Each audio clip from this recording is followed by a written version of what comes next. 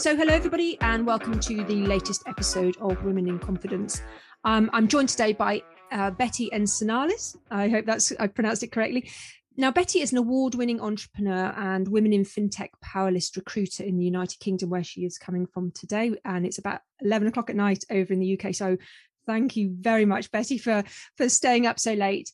Now, Betty is also the founding director of Recruit Limited, and I'm sure we'll talk about that in the podcast. So prior to entering the exec search arena, Betty obtained 15 years experience working for major industry leaders such as Thomson Financial, Capital Economics and the Financial Times. So a real financial theme there. And Betty is currently working as a global talent acquisition manager at Euromoney Institutional Investor, recruiting for executive commercial roles in the Americas, EMEA and UK. So Betty, hello and welcome to the show. And wow, that is quite an introduction and a lot going on in your world. How are you? I'm super good. Thank you so much for having me here. And it's a pleasure to discuss about confidence and hopefully share some of the ideas for people who's listening today. Yeah, thank you. Now, how I like to start my podcast, and I think it's really important, it sets the tone for the direction and what we're going to talk about. So, Betty, what does having confidence mean to you? Well, Vanessa, I think for me is a lot of things. It's not just one word. For me, confidence, it's first of all, having to practice things that I don't think nobody is born confident, I think confidence is something that you have to practice, and it's getting better and better things that you like to do. It's also being authentic to yourself, is being who you are and showing up to the world in the way that you are, with your flaws and your strengths. I think confidence also comes from energy, when you have that boost of energy and you transmit that to the other people, it's confidence for me as well. And also it's trust on yourself, is believing in who you are, the things that you can do, and also understanding the things that you cannot do. But also, if you show up understanding those, you will definitely are confident, even if you don't know how to do them, or you're vulnerable. Vulnerability as well for me is being confident. I think that's part of being confident, is being able to say to people, I don't understand, I don't know this. And literally for me, the best concept of confidence is outwork your self-doubt. So work on that, on the things that you don't believe that you can do, work at them. That for me is being confident. Great. You give me loads. I've been taking notes as you're going along. So you're giving me loads to talk about. So Betty, would you describe yourself as a confident woman? Well, in many aspects of my life, I'm very confident. And in so many other aspects of my life, I'm not that confident. I think a lot of people who don't know me think that I'm extremely confident, and mainly in my workplace and public speaking, presentations, negotiations, recruitment. I'm confident at sports. I've been an insurance athlete for 20 years.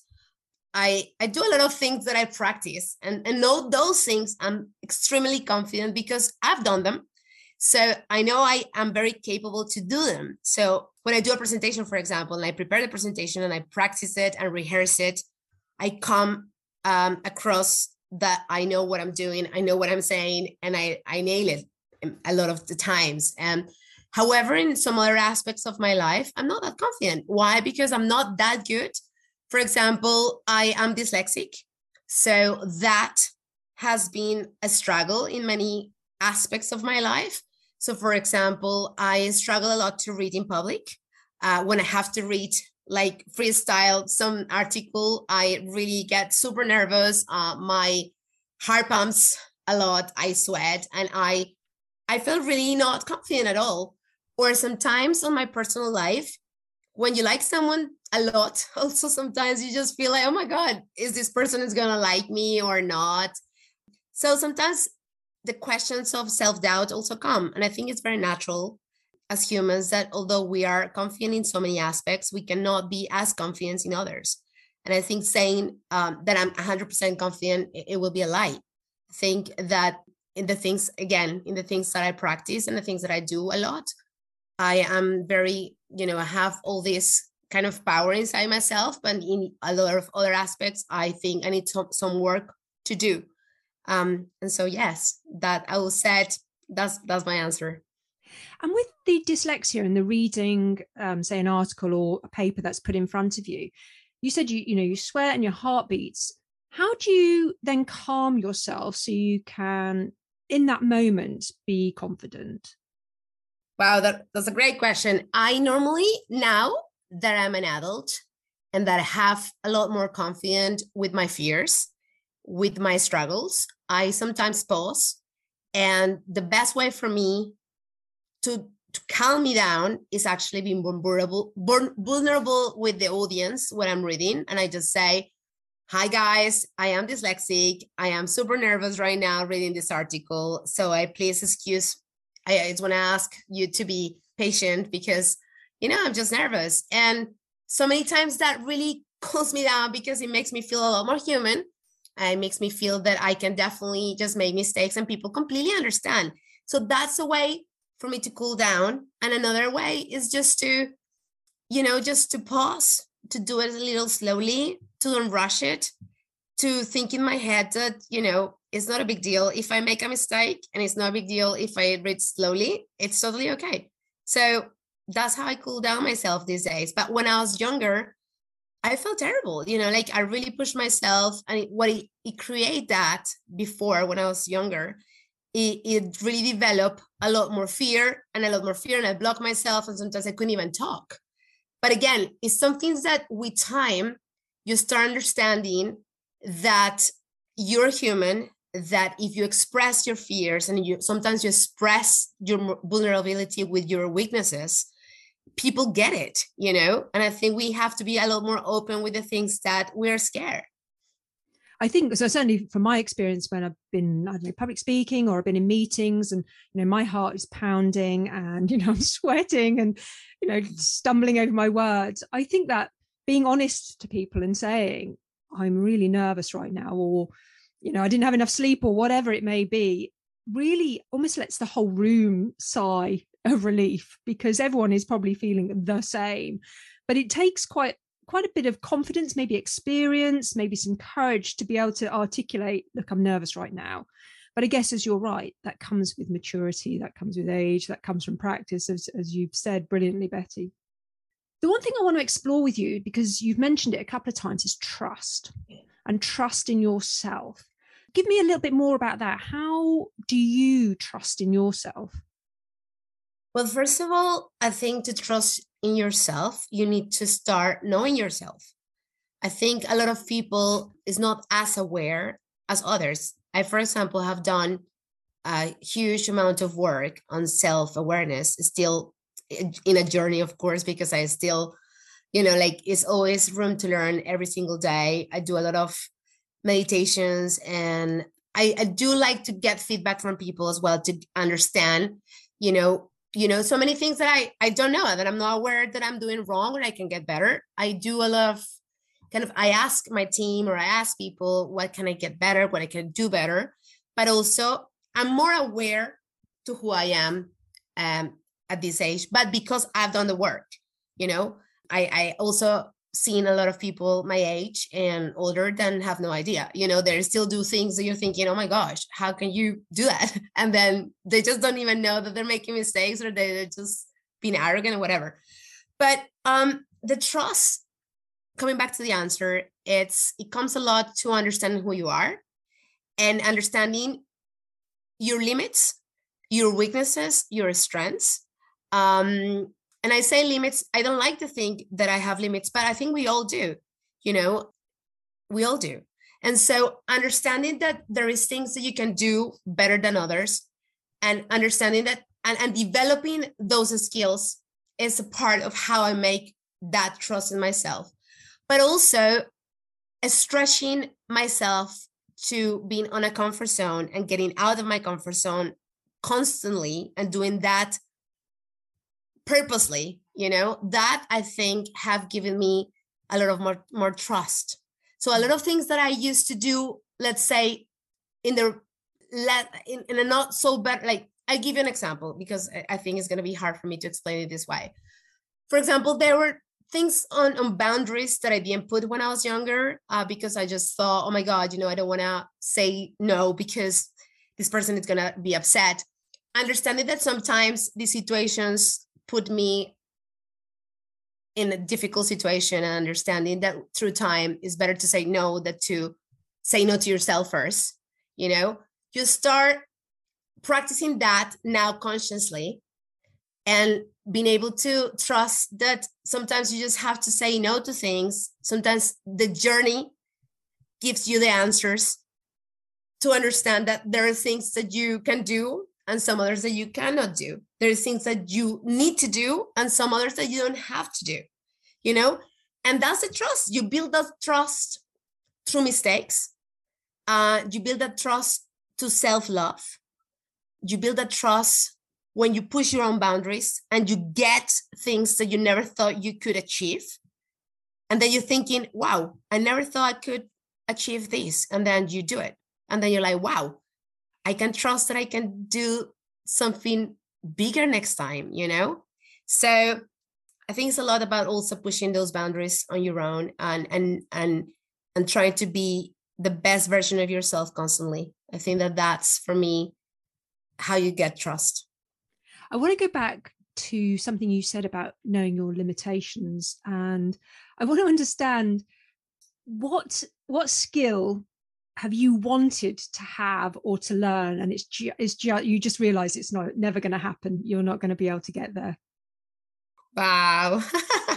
Never thought about, well, of course I think about it, but wow, the skills, I think, for instance, with my dyslexia, there is things, for example, that, like, location wise, I really struggle to find directions, and I get lost constantly, and I kind of give up, although I know there is a lot of apps and a lot of people guide me and all of it, but I don't know, sometimes this creates so much stress in my head sometimes that I just thought, you know what, I need to find just this skill is not really for me. It creates a lot of anxiety. So I rather try to now, for example, when I go to a place, I try to ask a lot of people for guidance, or I try to call the place before and say, excuse me, could you give me like what is the building close to it? Because I cannot really read maps. It's very difficult for me. And so that's a skill that I kind of give up on because it stresses me. It really generates me a lot of anxiety. Although I know that if I put my heart on and my soul, probably I'll get to develop it. But I think that I'd rather put my energy in other things that are easier for me and I get the best out of me, not the worst. And I think that that's another choice that I'm doing. I think that there's things that physically, I don't think there is a lot of impossible things in life, but there is things that, is it worth for me to invest all this time and energy and stress, or should I put that energy on maybe instead of getting so stressed, maybe I put the energy calling, getting someone to help me, or buying a taxi or paying the taxi to get there. And then I arrive on time and I'm calm and I can do my meeting, So I think it's about also knowing that limit and seeing if you can have a possible solution and put the energy where you need to put it. Sometimes it's good to say, I'm not good at this. This is something I don't want to be doing. So let's do something else what I'm much better at and I can get a lot better results. Brilliant. I love it. It's great. Thank you very much for that. It was a bit of a mean question because it's, I like to focus on positives, but I think your answer gave us so much. There are strategies, there are ways around it. Spend your energy on things that you're good at and ask for help on the things you're not going to need the energy, you don't want to put the energy into. Totally love it. Thank you for that. Well, let's talk about your career.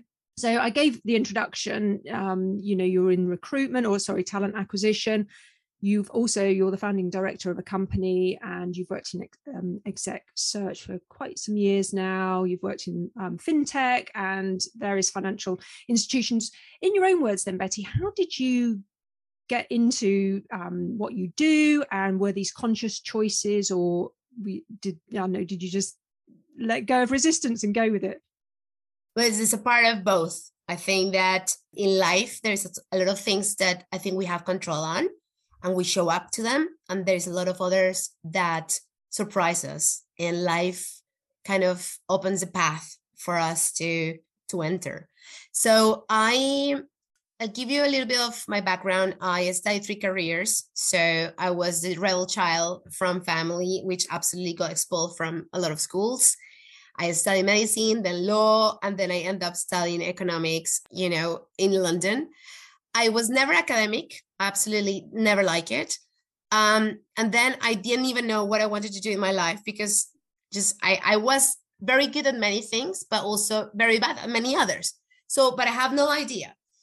And the one thing was very clear to me was that I was very good at connecting people.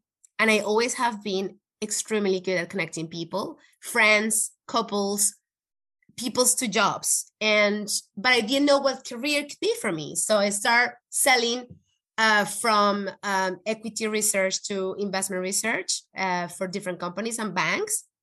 But I always thought there is some gap here in my heart that I still feel that this is not, it's not me. Like I like the industry.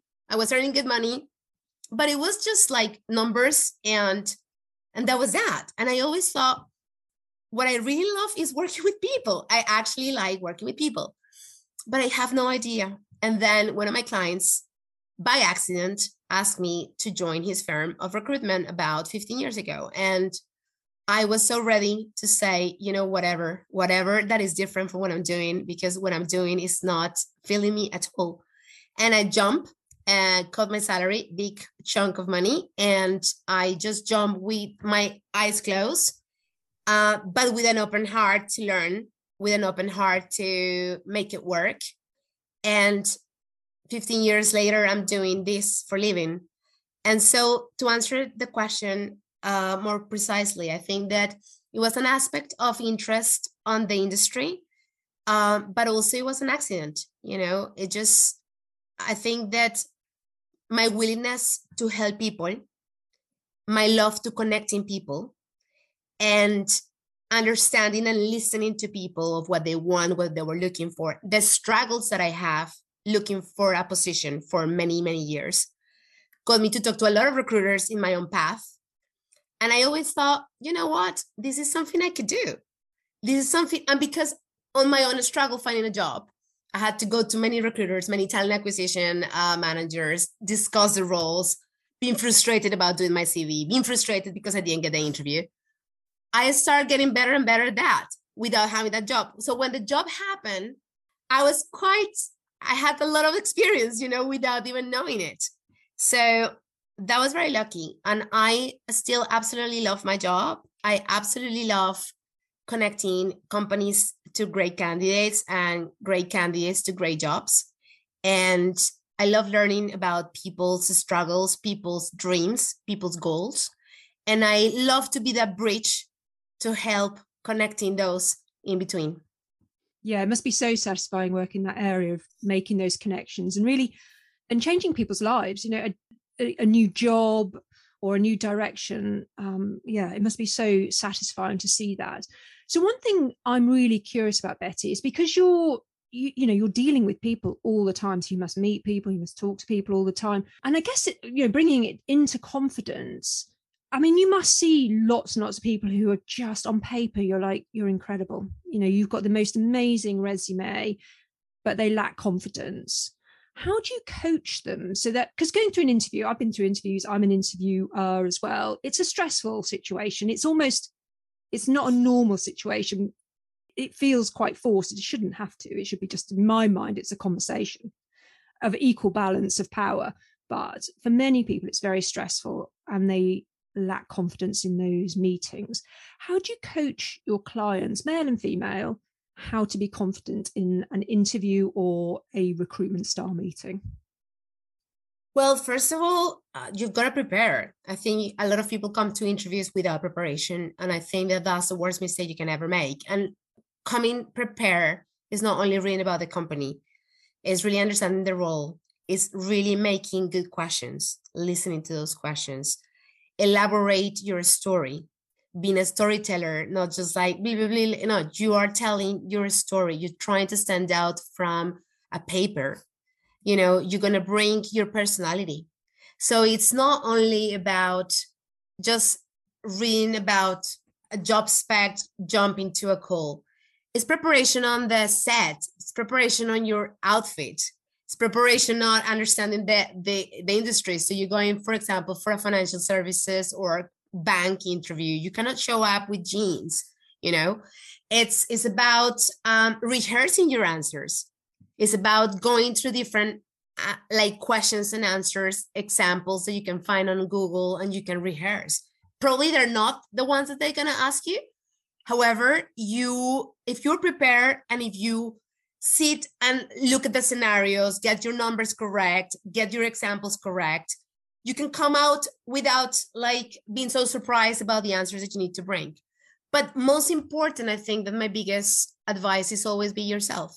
And I know it sounds quite, like everybody says be yourself, but I do think that it's hard sometimes to show vulnerability as well in an interview, to say, look, I don't understand this question. Could you ask this question again? Or, I don't think that's something I'm very strong at. However, I could learn, being yourself with the tone that you talk, with the personality you have, with the energy that you can bring. I always believe, Vanessa, that in every single job or relationship that you have, personally or professionally, if you show up being yourself, you're going to attract the things that are meant for you. And I know this is also sounding very kind of like, spiritual. But I think that when you put masks on and you just smash the interview, but you're not really know how to do the job because you lie, because you prepare those lies, and then you do the job, you're going to lose that job in 2-3 months. So I think it's a combination of preparation. It's a combination of authenticity, of asking good questions, listen really well, actively listen, read before, you go to the interview, the job spec, the company, the reviews, the social media, so you can come confident to the interview, to be prepared. The best way to be confident is be prepared. When you're prepared, your heart can be, pumping, your hands can be sweating, but you have a sense of belief in yourself because you prepare. When you don't prepare yourself, then you lack of confidence because you know that in any question, maybe you not know what to say, or the company's headquarters, or what they're doing, the clients. So then you're not going to do well. So that's what I think you should do to get that confidence to your interviews. Yeah, I completely agree with you. And I really love it when I'm interviewing people and the candidate says, I'm just going to check my notes. I love it because I just think actually that shows they're prepared. They've done their work and they're just going through to remind themselves. Because I always say to candidates, or I try to say, is like, I'm not testing your memory. I'm not going to test you on everything on our website or everything that the press has put out about our organization. I'm not even testing you really on your memory about your resume. What I want to know is, are you prepared? Have you done your research into us? Have you actually spent some time looking at your resume? So I love it. I love it. And anybody who gets recruited by me, they've normally said, I'm just going to check my notes, Vanessa. I'm like, yes. And I always take notes into any interview that I go into. Not that I've been interviewed for a while, but I think I was thinking actually when you were talking about preparation. Now Betty and I haven't met. It was Betty has kindly stepped in to do this interview very last minute, so I'm wondering how I'm doing, Betty, with my preparation here. Any tips? Amazing, well done. Thank you. Well, I guess it goes back to what you were saying, is that I've been prepared to do interviews and this podcast for a while, so I guess I'm just drawing on some of that and the practice I put in previously. Right, so let's talk about setting up an organization. So you set up Becruit Limited. Tell me about that and why you stepped into being a business owner. Well, it was also, again, I think it was one of those moments where I never was ready. I always thought in my head I wanted, but it's one of those moments where you have to do it before you're ready. Basically, the client that offered me the job, had to go to America. And so we had that conversation one day in the afternoon. And he said, I'm going to Miami, closing down the business, but you're doing quite well. Why? And I thought, oh my gosh. Then I went to an interview because I was desperate at that moment. I didn't know what to do. And then I went to an interview and it just didn't feel right for me. I felt maybe this is not my moment to just jump into the unknown and start my own company. And it was a combination of, luckily, understand the industry because I worked in the industry before. So it wasn't not jumping to the complete unknown. I think the unknown was more about how to run a company, like getting your taxes and getting the accountant and setting it up. What is the name, the logo, or the website, blah, blah, blah. But I had experience. I mean, I was not just a newbie recruiter. I already worked in recruitment for 2 years, and also worked in investment research and financial services for a long period before. So I already knew who to contact. I knew how to do the job. And I just didn't know a lot of other things that I was learning as I was going. And I struggled in many ways because I had no idea. But again, it's coming back to any entrepreneur. Like, you have to ask questions. You have to go and stretch yourself and go and be flexible, talk to people, join networks, find information, study more, work harder. And my company grew to 8 people company about 4 years ago. Then before the pandemic, I decided that, well, with the pandemic, actually, before that, it just kind of, things didn't go very well in the markets. And I decided to, let's say, be a solopreneur. And from then on, I just been a solopreneur. I have worked with different companies now. I'm working for Euromoney, and I'm still doing my own business when I have the time, because obviously I also have a lot on my plate, working with a lot of different acquisitions like that I have to recruit. But it's been a wonderful journey, and also a very difficult journey, a challenging journey, because you have to go and sell yourself to, like, in a way that you have to sell a brand that is a small one, in a city that is full of recruiters, and you have to try to be different and try to bring something different to your clients.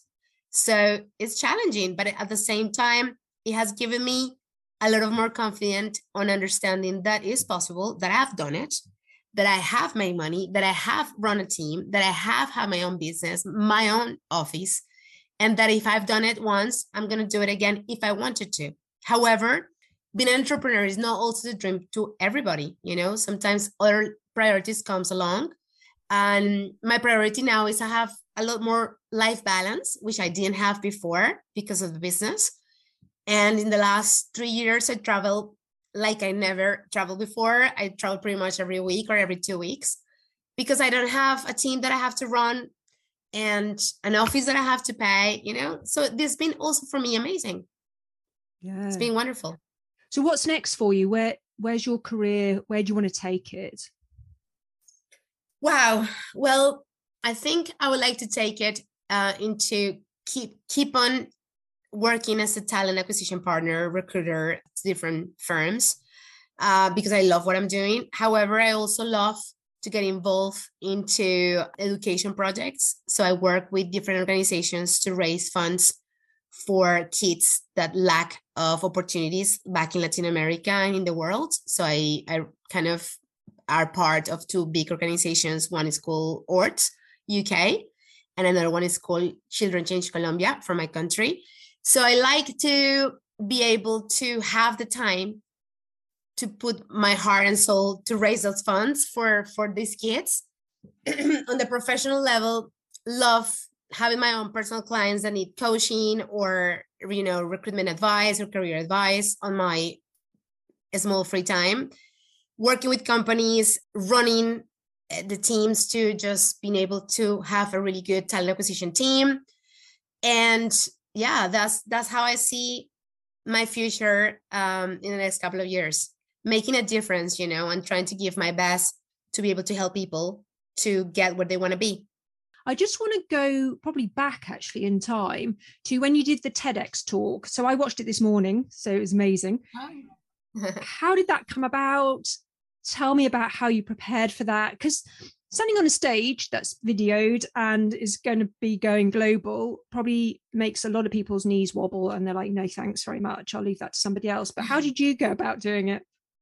Wow, I absolutely love this question, Vanessa, because it was, I mean, first of all, they called me from SOAS University, which is a very big university in the UK. And for me, it was an honor and a privilege to be called by them because they wanted me to participate in my talk as an immigrant entrepreneur.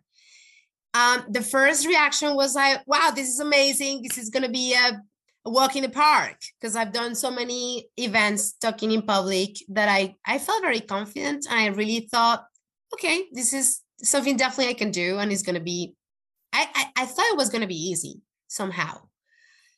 And then a lot of fears start happening between the moment that I got that first call. I had a month to prepare, which wasn't for me long enough, combined with my social life, my trips, my work. So you think that you have enough time, but then you're thinking, oh my gosh, do I have the time? Time is running out. And so I started doing a lot of research. And then I find out that I had to put a lot of my personal life as well there. And that's why things start getting me very, very nervous, because when I talk about facts and figures, it was easier. But when I have to start putting my self story there, I thought, oh my God, what should I share that is interesting enough to inspire people, you know? And I have a really interesting life story, but you kind of have to really capture the moments that are relevant for the talk, but also that can inspire people, because the reason of these talks is actually to change a little bit of the world and the way we think, right? So it was a combination of freaking out, crying, wanted to give it up. A week before, I told to the girl who helped me, like my secretary, and she was absolutely fantastic because she kept on saying to me, you got this. And I was like, I definitely don't have this, you know, like I'm definitely freaking out. I'm going to give up. And she was like, no, you won't give up. And I think partly for me to have the support of my friends telling me that I got this when I completely lost the faith that I have, although I knew I have done a lot of different talks before. This one, as you said, it was a different one because it was also about me, my story.